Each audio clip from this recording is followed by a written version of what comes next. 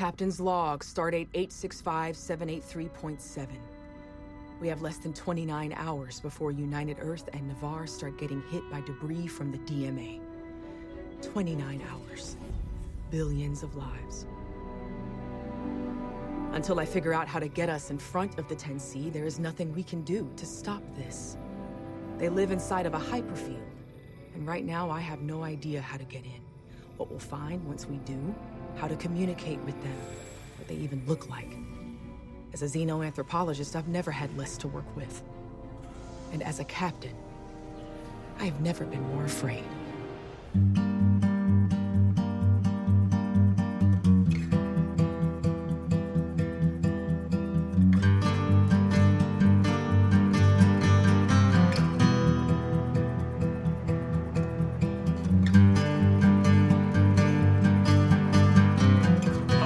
Strange New Takes.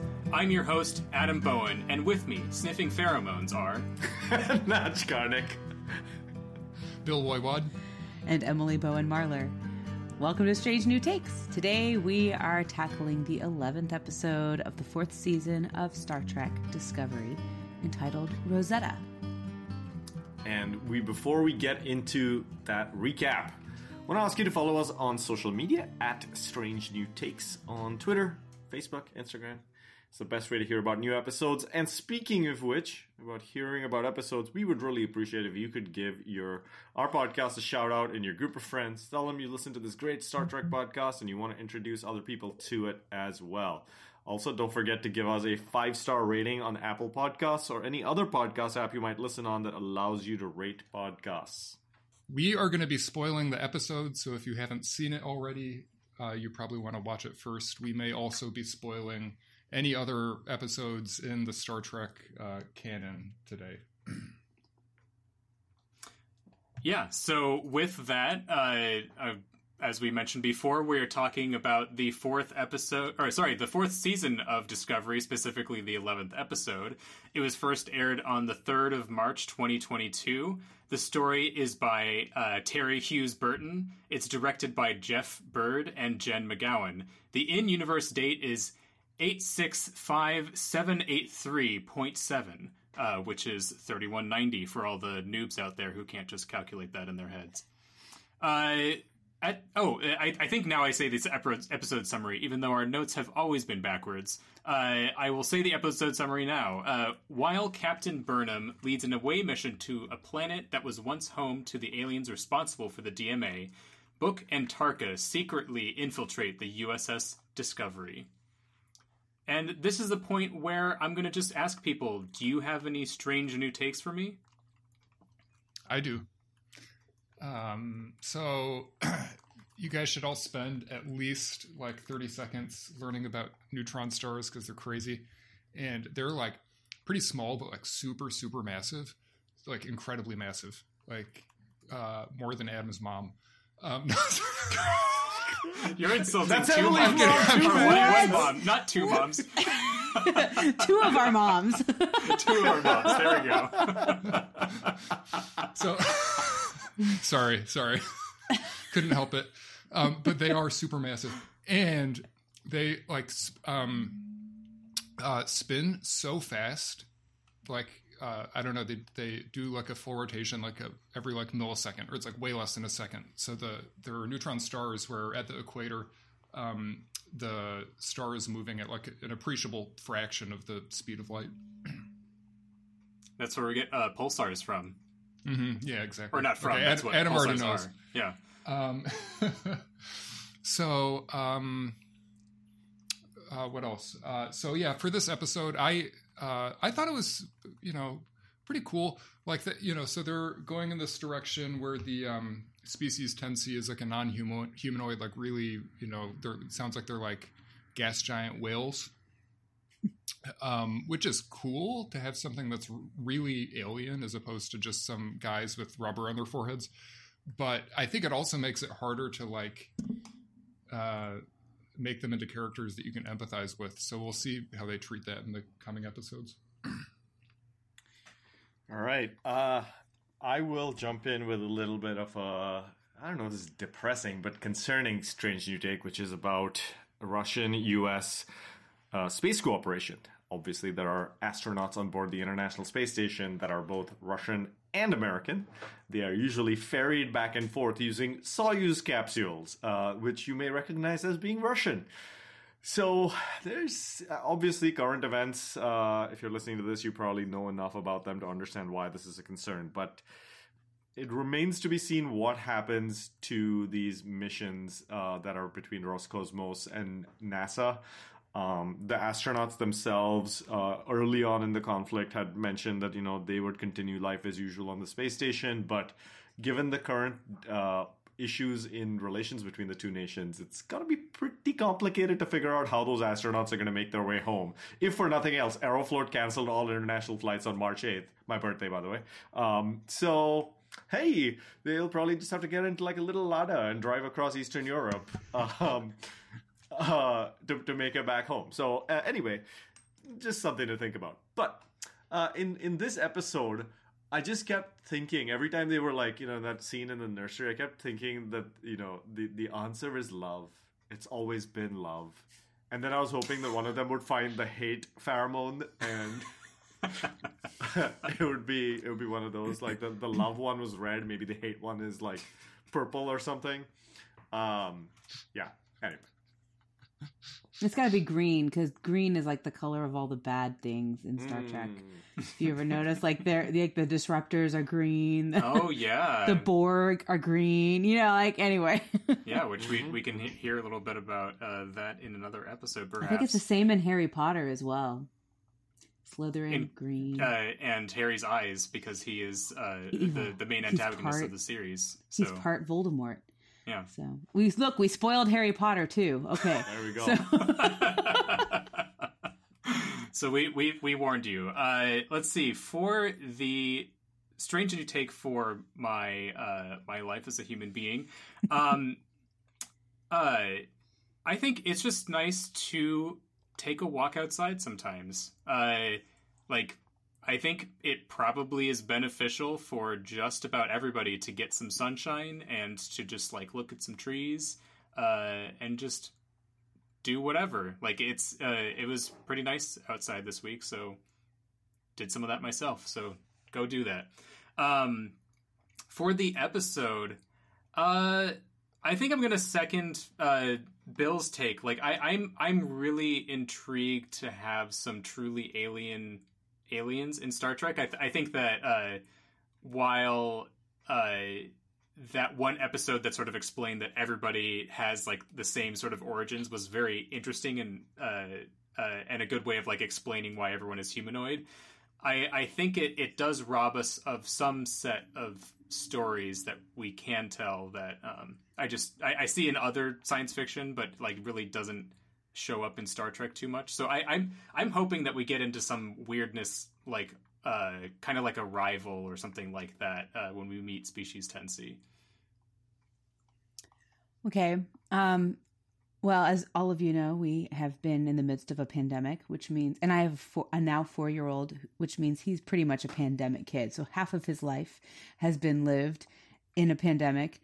And I just have to tell you, last night we went to a restaurant and ate in a restaurant inside for the first time in a very long time. There was hardly anyone in the restaurant. That's how we ended up doing this. We went with another family from church, and our kids are right around the same age. And just watching my 4-year-old actually play with another kid was so exciting. They were just chasing each other around the tables, and it just did my mother heart good. So anyway, yay for kids who don't know how to play with other kids because of the pandemic, finally learning how to play with other kids. So anyway, we need a little bit of that in the world right now, I think. So, and my strange new take for the episode is, it was kind of nice to see a return to Star Trek. It was very Star Trek-y, the parts of the episode where they were heading down to the surface and hypothesizing what what they needed to do. It reminded me of our RPG on Thursday when we were wondering out loud what might be happening. So anyway, fun times. Oh, I that is everyone has given their take. I didn't realize that we were done with it then. Fabulous. I'm doing great as a host this week. I think we're ready to just go straight into the episode. I have written down sort of the story beats. I have forgotten the order in which everything happened. But the thing that I think it makes sense for us to start with is Book and Tarka's plan. As it's revealed that they are sort of shadowing Discovery and need to have some way of getting into the hyperfield, perhaps along with them. How do people feel about sort of this plan that they cooked up? I mean, apparently they all remember last week when I asked whether or not they were having this whole experience on the planet while Discovery was going through the galactic barrier. Apparently not. Apparently that all happened while Discovery was getting ready, and they must have just slipped in and done everything Discovery did at the same time that Discovery did it. Since they didn't even bother telling us that story. I feel like that must be the answer to my question last week. It's just like it was not even important. And so they just skipped it. Which that does remind me of what my take would have been back when I had first thought of it, which is just like, I feel like this would have been a better season. I feel like there might be a better season of season 4 if we just like delete a few episodes, and I feel like you wouldn't necessarily miss them. Like if we just didn't have that casino episode, I don't know if you would even need any explainers, because there's lots of situations that we find ourselves in where you could have just been, they stole the device and now they have an isolytic weapon, and like it would have been fine. I mean, was the isolytic weapon episode even necessary? We've now voted to do First Contact. Book and Tarka go rogue, and they're just now going to sneak onto Discovery, and Discovery's past the galactic barrier. Well, I did appreciate getting Tarka's backstory, so maybe we need to cut out some things and then re-edit the things around. But I think there's a better season fit in with here. So what you're saying is that we need to be like who are those? Who is it like Tobey Maguire, who has his like own cut of Star Wars or whatever that he like shows his friends. So we need to do that, like make our own fan edit of Discovery. There you go. Absolutely. But yeah, so I think maybe it makes sense for us to just kind of stick with Book and Tarka a little bit here. So we actually infiltrate the Discovery, and I guess we're sort of putting ourselves back in that place of what if you see Michael, or like what do you do if you're caught type of things. How did we feel about that that the danger that they had set up in this that set of scenes? I feel like they keep acting like Book is the liability, but Tarka is undeniably the liability, and I don't know why Book isn't acting like that is the case. Like I just don't like Tarka. You just can't trust anything he's gonna do, because he just like would kidnap people, or I mean like why did he even think that he could make a deal with Ndoye? Because are you gonna go tell Tarka then? Well, you better not shoot first. You better hold off and wait until they have a chance to make first contact. I find Book's naivete really startling. That was definitely one of those promises of like, that promise is going to totally fall flat. You have not shown yourself to be someone who can prevent Tarka from doing things. So making promises is.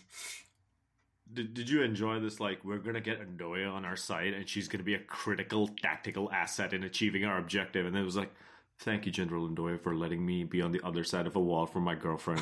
Truly, you have come in clutch in our situation. Yeah, it's that. I enjoyed the pushback that Ndoye gave, because it makes her not just a character that is just pushing for like militarism or whatnot. Mm-hmm. I like that there's a little bit of complicating happening there, but I don't know. I guess I have only a very vague understanding of like really how important these delegates are going to be to the mission. Like, I don't know if like Tarina, because people like her, that she's going to like be able to make huge decisions about like what the ship is doing itself. Like these people aren't typically on the bridge, but I don't know, maybe they are letting them in on the secrets enough that they'll be useful. Yeah, I just thought the whole book Tarka thing was very contrived, and it was like, okay, we just need them to do something this episode. So like they invented this thing where they are going to like stick to the side of the Discovery, but then they have to upload the patch in order to do that. And so I hope that Jet Reno being on Book's ship now serves some important purpose or something, because it seems like it was all kind of in service of that.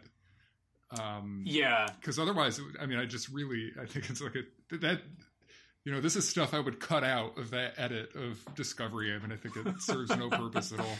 And I really don't find it compelling. Like, you know, for this season, they wanted to have some more conflict, you know, coming from a different direction than the DMA itself, right? So they need some internal conflict. And so, you know, they made up this thing with Kwejian getting destroyed. And it just never really did it for me. I don't find it that compelling or that believable. I think Tarka is kind of an interesting character. I mean, he's frustrating, but I do kind of like watching him. Yeah, I had a brief moment where I was wondering if Tarka was actually going to get caught and then just be in the brig, and like that would be how they sort of flip the script on us and make it and like change things from our expectations. But at the very least, more enjoyable to watch. Oh, sorry. but yeah, so I think I'm with you that there should be something that comes from this, and what I'm saying something, I'm not saying killing Jet Reno, because I would throw a huge fit. I would be extremely upset. She's friends with Alex Kurtzman. That's not going to happen. Okay. They're not going to. Okay, very good. Seriously, they can't do that. Oh, I'll be mad. Yeah, that's off the table.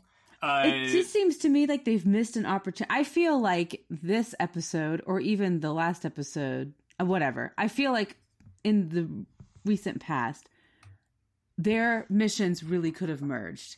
And they could have said, you know what? Okay, we tried our destroying the destroying the DMA and getting to the power source. That didn't work. They are all on the same page. They all, if First Contact does not work, they 100% want to do Tarka's plan.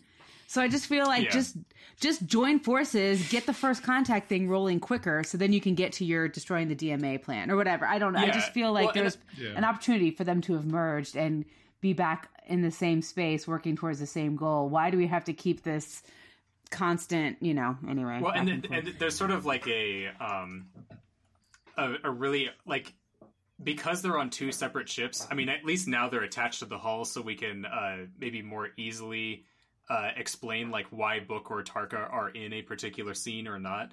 But it seems like it would simplify a lot of the storylines if it was just they all ended up back on the ship, and then Tarka helps, but then maybe throws a wrench in the plans like at the last minute, and we're like, oh no, you betrayed us. But I don't know. I agree that it feels a little bit clunky. But speaking of clunky, I think this is a good time for us to switch over to a different tack. And I think were there more? I feel like there might have been more comments that were going to be made. I don't know. No. I like the clunky transition. You like the clunky transition? Speaking of awkward transitions, I'm gonna. Yeah. The more we talk about it, the better my metaphor is for how clunky it is. So I'm glad to be of service. So we have this. It's an interesting setting. We have this gas giant that has had its atmosphere stripped by asteroids, which, by the way, doesn't make any sense. But I'm allowed at Star Trek. It's surrounding, or it's in orbit of a star that has Dyson rings around it. I guess I'm not even. I was a little bit fuzzy as to like why we're even going to the gas giant when it seems like the better artifact to look at is the Dyson rings. But I guess how does the was it compelling to you? Did you understand kind of like where people were going as far as like we're going to go down to this gas giant and like that's going to help us somehow? I mean, I got the core, like, I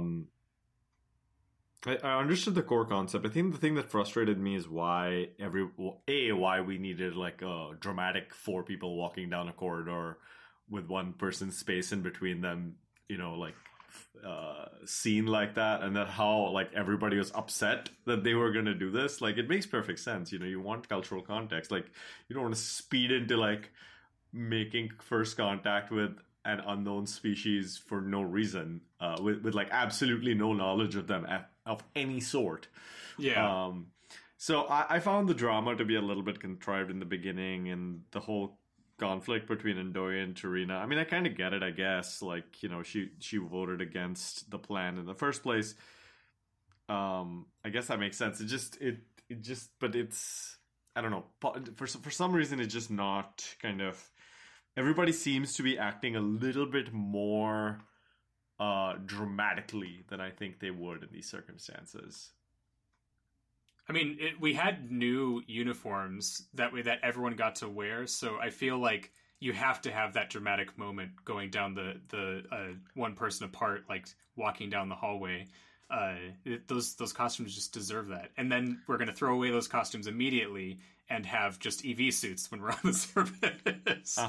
And by the way, did you notice how the Ferengi ambassador didn't say anything in the scene in the shuttle bay again? Like, they just have this Ferengi standing up. Yeah. Just because it would probably ruin the drama to be like, Human, we want profit. We trade with species and sea. Find evidence of stock markets, Human. You know? Yeah, they're gonna. Yeah, that is one of those things. Like, I love Quark. I think there was lots of great storylines in DS9, but like, Ferengi are kind of an embarrassing species for Star Trek to have. Terrible. So I think I'm okay with them just being like, yeah, there's also Ferengis in the future. Cool. Yeah. So we get down and we start. It's for some reason this gas giant has. I'm going to just say that this was like an icy core type gas giant, and like that's what they're standing on now, or something. But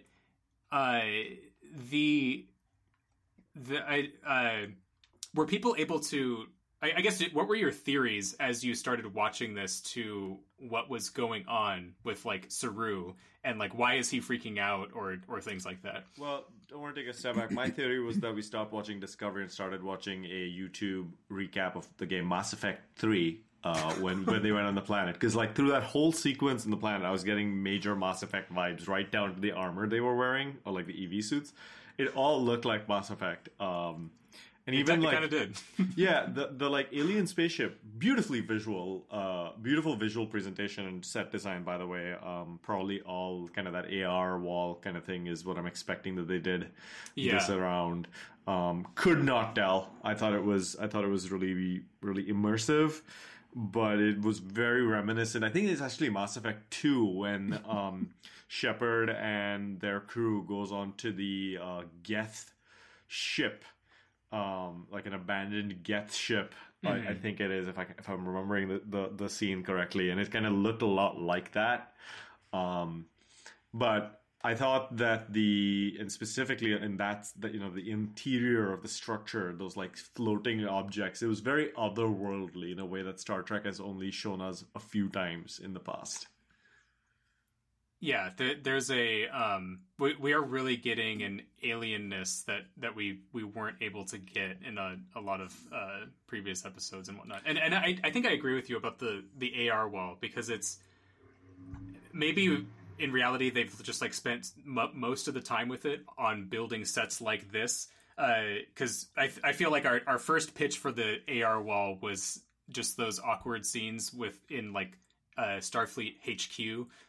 Where it's just like this expansive empty room that has like our 10 characters like standing in the middle of it, because if they walked anywhere else they would be outside of the AR wall. Yeah. And to answer your question, by the way, about Saru, my first guess was that it was some sort of like it's actually from Mass Effect. You know, when Shepard activates the Prothean beacon and he sees like the warning of the Reapers. Yes, I was getting that kind of vibe too. I got the same vibe, and so that's what I thought. So this whole pheromone thing was actually quite creative. I like it in terms of the conception of a wholly different method of communication. So I like how they took that. Yeah, I liked it. I didn't think it was like great, but I think, Emily, as you said, it kind of had a regular Planet of the Week feel, and they had a mystery that they solved that was kind of fun. And the pheromone thing, I mean, it's creative.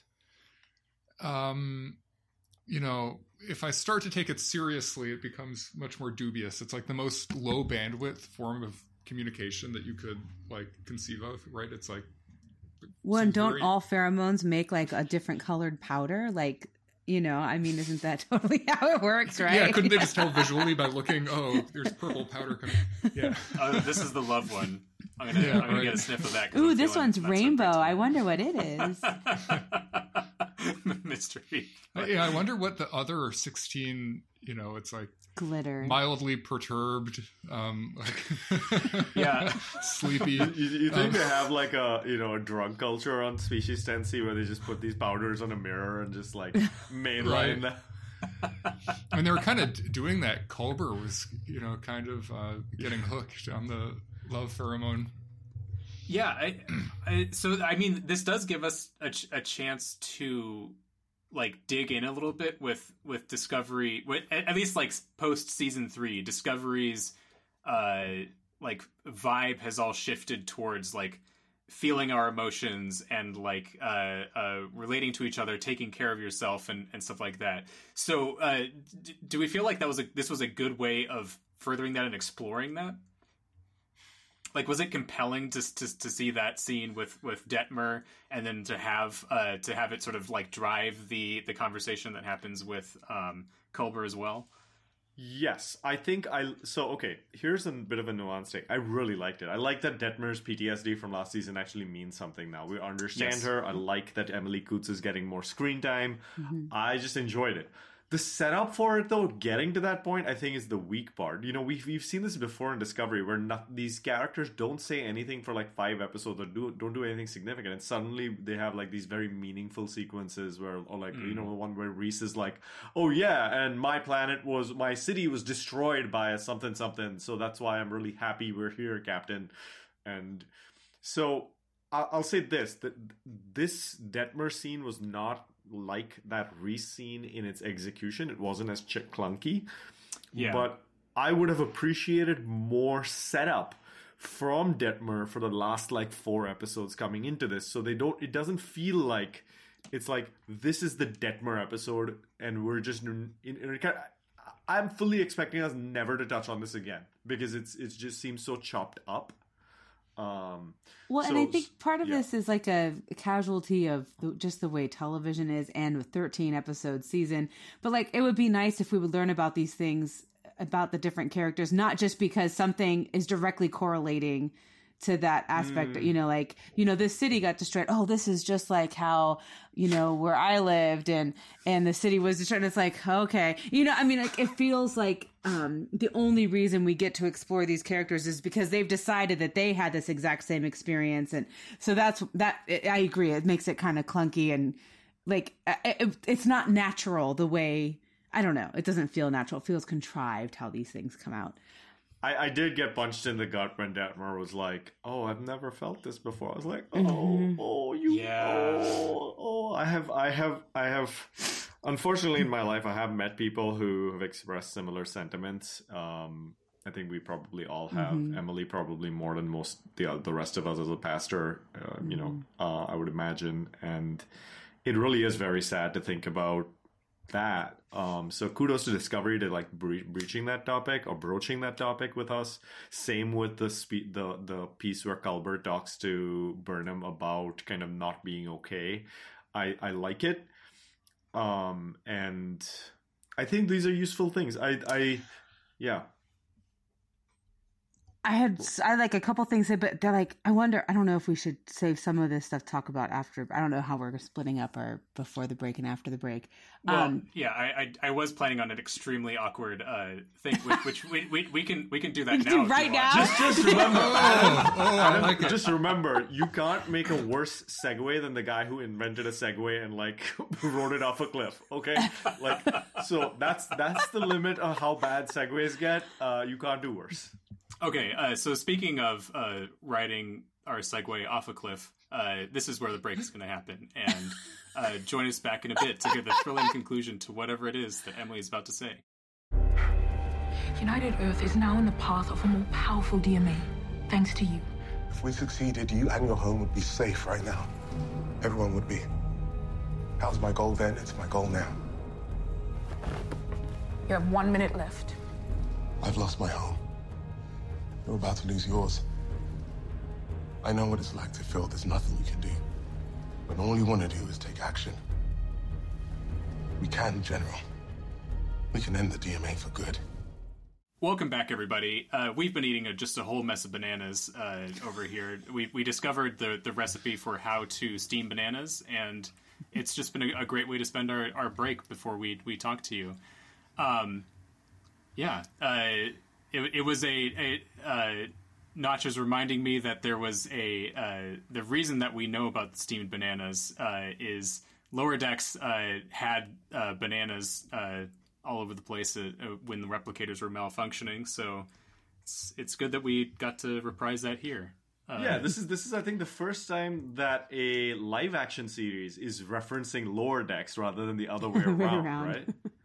Yeah, I mean, there was like a bit of a hint of it in season 3 of Discovery and season 1 of Lower Decks, because we had but I think some of it is those ended up showing out of order, but where we had the warp the warp phrases that we were trying to figure out, because both series like had that as like one of their episodes.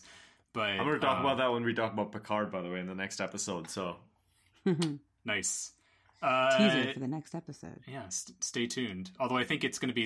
I was going to say, isn't it going to be the previous episode? It's going to be the previous episode, so... Okay. Back to the Future? Wait. Yeah. Go back and re-listen to the episode that you just listened to, if you listen to it according to the official ordering. So time travel. This is getting complicated. Yeah, that's going to be... That's very much what we will be... around the sun. / did talk about in Picard. So Emily, I believe that we had a horrible transition where you were about to say something, and then we took a break in the middle of it. You're welcome for that. I was there was the conversation between Culber and Burnham that took place towards the end of the episode. He was just, that was totally, hi, I am going to speak. The writers are speaking to us as people who are living through a pandemic, the potential beginning of World War III, even though they wouldn't have known that when they were writing this episode. There have been plenty of potential beginnings of World War III. Yes, all of the bad things that have been happening over the past 2 years. And so, I mean, it definitely felt like they were speaking directly to us, like none of us are okay. We are all dealing. Now, granted, Culber did die and then get pulled back into life somehow, through the mycelial network, whatever. But Mushrooms, man. So that was speaking to us, but also, and I don't mean this quite so harshly, but I have a feeling that probably our listeners know what our political leanings may be on this podcast. And I was like, I think they're trying to teach us how to talk to Republicans.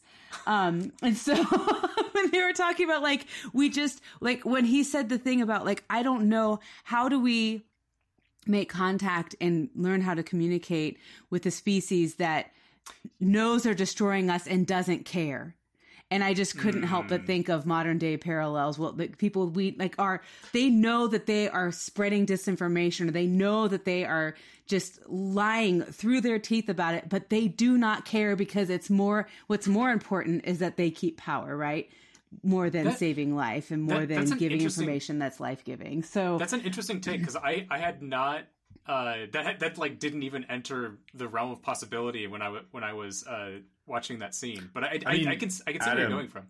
You didn't get it when they showed the species 10C cargo ships blocking all transport routes in and out of the Milky Way, like. And when they start to look like Mitch McConnell, and then you're like, oh my God, 10C looks like Mitch McConnell. Anyway. No, I think that's giant turtles. and you know, I will say, you know, Emily, you live in a pretty conservative area. Yeah. I have worked in positions where my coworkers are very conservative. I live in the Midwest, where, you know, political leanings change quite a bit depending on where you are geographically. And I think this is something that we all should do more talking about just in general. So I'm glad Discovery is going there. How do we relate to people like that? Like, because there's really complicated questions about, like, well, if someone's denying me my human rights, like, should I be even like giving them time of day? But then if you don't, like, how do you convince someone of their point of view? It is really tough questions about like that discourse, and I don't know. I will confess that I struggle with that. I don't know what the answers are there, so this is not me saying, and here's what I do, because I, as a humble podcaster, can tell you now how to live your life, because I'm tired of that too. Well, and it's also the notion of, so from my perspective, or from let's just stick with Discovery. I'm not going to speak personally here. So from Discovery's perspective, there is a chance that 10C knows that they are ending life in the Milky Way, right? And that doesn't matter. But it could be that then, so from Discovery's perspective and from the Federation's perspective, that's just horrific, and they don't even know how do you engage with the species that would be so abhorrent. But then if you go look at it from 10C's perspective, I mean, that it couldn't, perhaps it has nothing, like, from their perspective, they're not just destroying this innocent life that's, it's just that, and we don't want to, for lack of a better word, and they call this out in Star Trek sometimes, we have a hard time humanizing that which is opposed to us, right? We want to just demonize and make them other.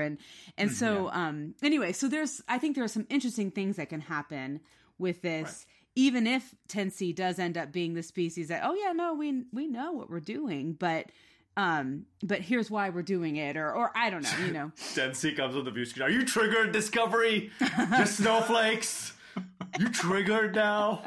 And it's just like, that's why they did it all. No, but I mean, I'm being facetious, of course, but I think there's I would be very impressed if that's where we go here with this. And I think this question of, like, you know, they're like, oh, they respect life.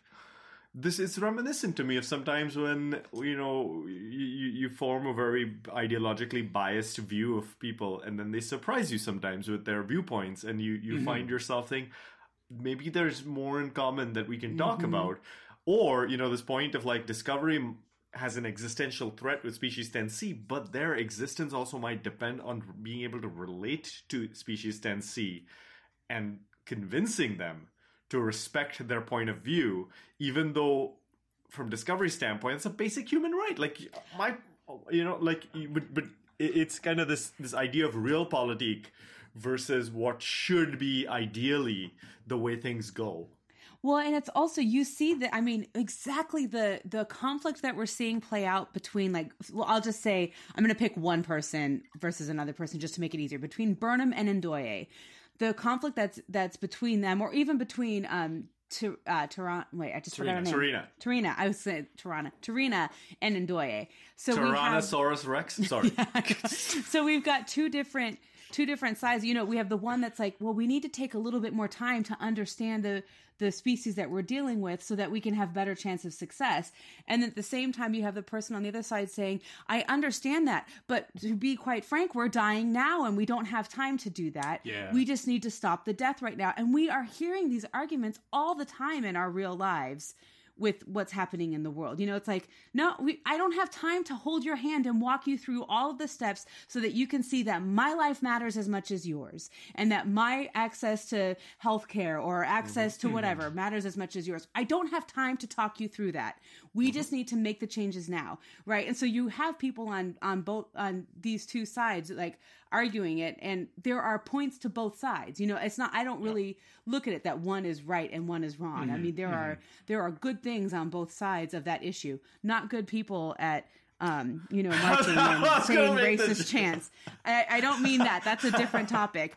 I'm talking about people who are working for the same goal but have different means of getting to that goal, right? Mm-hmm. Anyway. Emily, can I just appreciate that you made the joke before I did? I was not going to make it because you were making a really good serious point. I was like, I shouldn't even go there, but I know how this all works. So. Yes, you do. Yes, you do.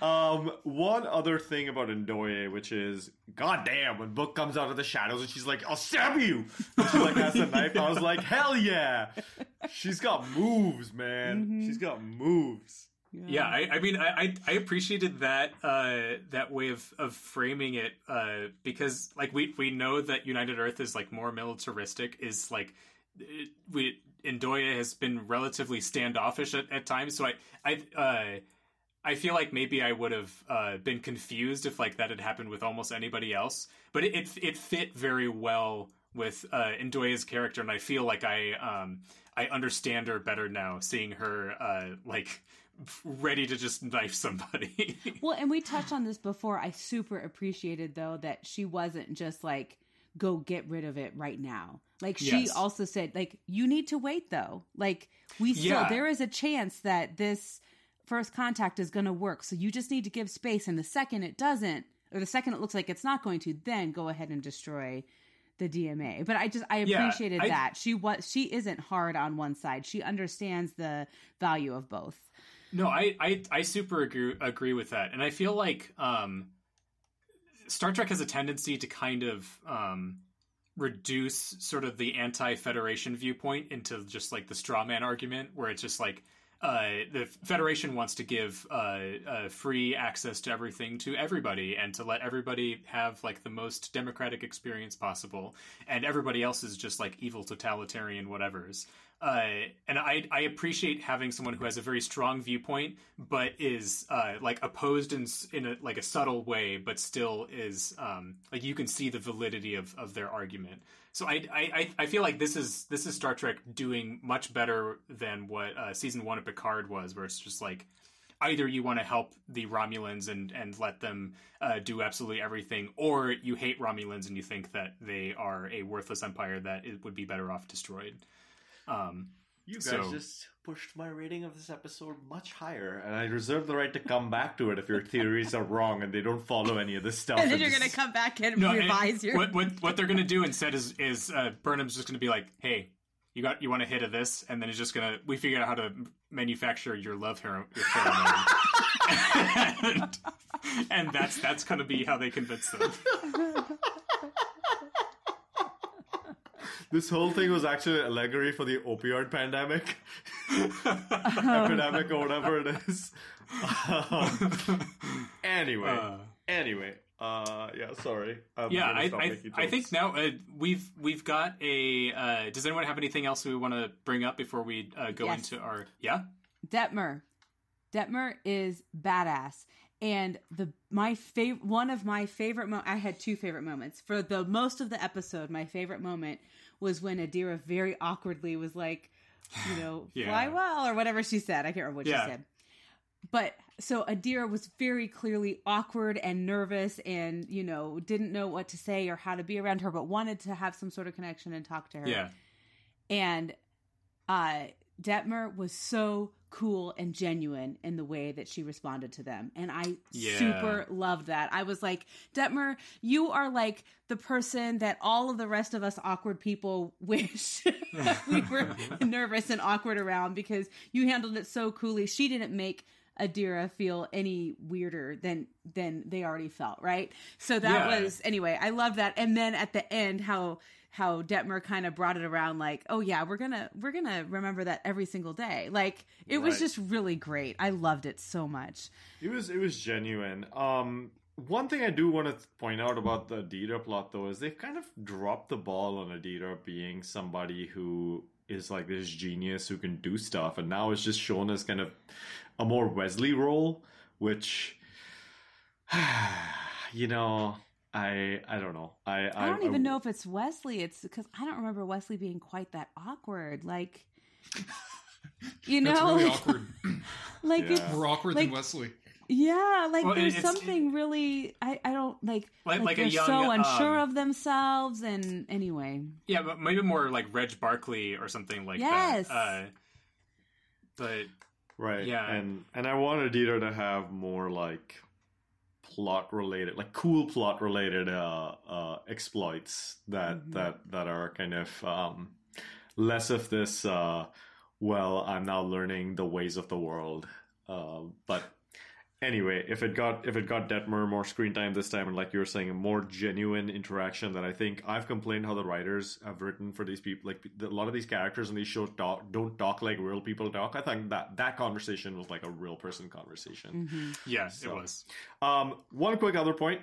Did y'all notice how with the EV suits, Detmer wears yellow, so she gets a yellow suit. Culber wears white, so he got a white suit. And then Saru and Burnham wear red, so they get a black suit for some reason. What? It's like, come on, y'all. Yeah. They Well, did because kind if of they look had like, red suits, how would you tell if they were bleeding? Sorry. Well, at least. Well, for that's why you Burnham. do give it to Command. What were you saying, Bill? I was just going to say they kind of look like Power Rangers with the different colored suits. That's what the bones on that planet were. They were for the Megazords. Nice. Great. Well, I think maybe this is a time where we should just go straight into our ratings here. Who has a strange new rating for me? I'm going to go first. I never Okay. go first, so I'm just going to Do do it. it. I'm going to give it a 4 out of 5. And I wasn't sure what I was going to give it before, but I feel like there were some, if they do what I think they might be trying to do in some of the like modern day parallels, but trying to find a really creative way to touch on that, I'm going to be impressed. And that seemed to be what they were doing. At least I got hints of it. And I could have done without, so I'm getting tired of Book and Tarka as well. So that part, wasn't fantastic, but the other part was good enough that it can make up for it. So, and because Jet Reno was in it, so that's always going to bring my score up. Yes. And Detmer's a badass. Yeah. I think this was a frenetic episode where the good parts, I want to give them like an 8 out of 10, and the bad ones, I want to give like a 4. So I'm going to go with a 6 as a kind of whole. I feel a little bad giving it a 6, but I think that's where I'm at. Okay, I'm gonna give it 8 steamed bananas out of 10 on the steamed banana scale. But I think the steamed banana scale is actually, it's like grading on a curve for Discovery. So I think it's an 8 out of 10 for a Discovery episode. Okay. I like the Planet of the Week thing. It was fun. It was I enjoyed it. I probably would not watch it again. Yeah, I'm struggling because I think, yeah, 8 considering that like how I've rated some other episodes this season, I think 8 out of 10 is a good fit for this because it's I think it's a solid episode. Yeah, there's things we can complain about. And there are parts of it that I wasn't like the most compelled, or like there have been other times in Discovery where I like been more excited to see the episode. But I just thought this was just like a great one all around. So for the most part, so yeah. At this point, I guess we're going straight into the end credits. So I want to give a thanks to my co-hosts, Notch, Emily, and Bill. And I want to also give a thanks to the other co-hosts who aren't currently here, Max, Dinah, and Rudy. Wherever y'all are, I hope that it's just you're having a nice day. Thank you, Adam. Yeah. Thanks, Adam.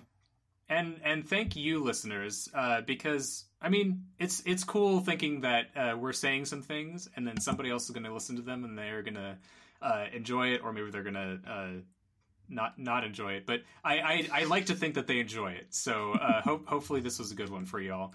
I want to also thank Jishnu Guha for our theme music.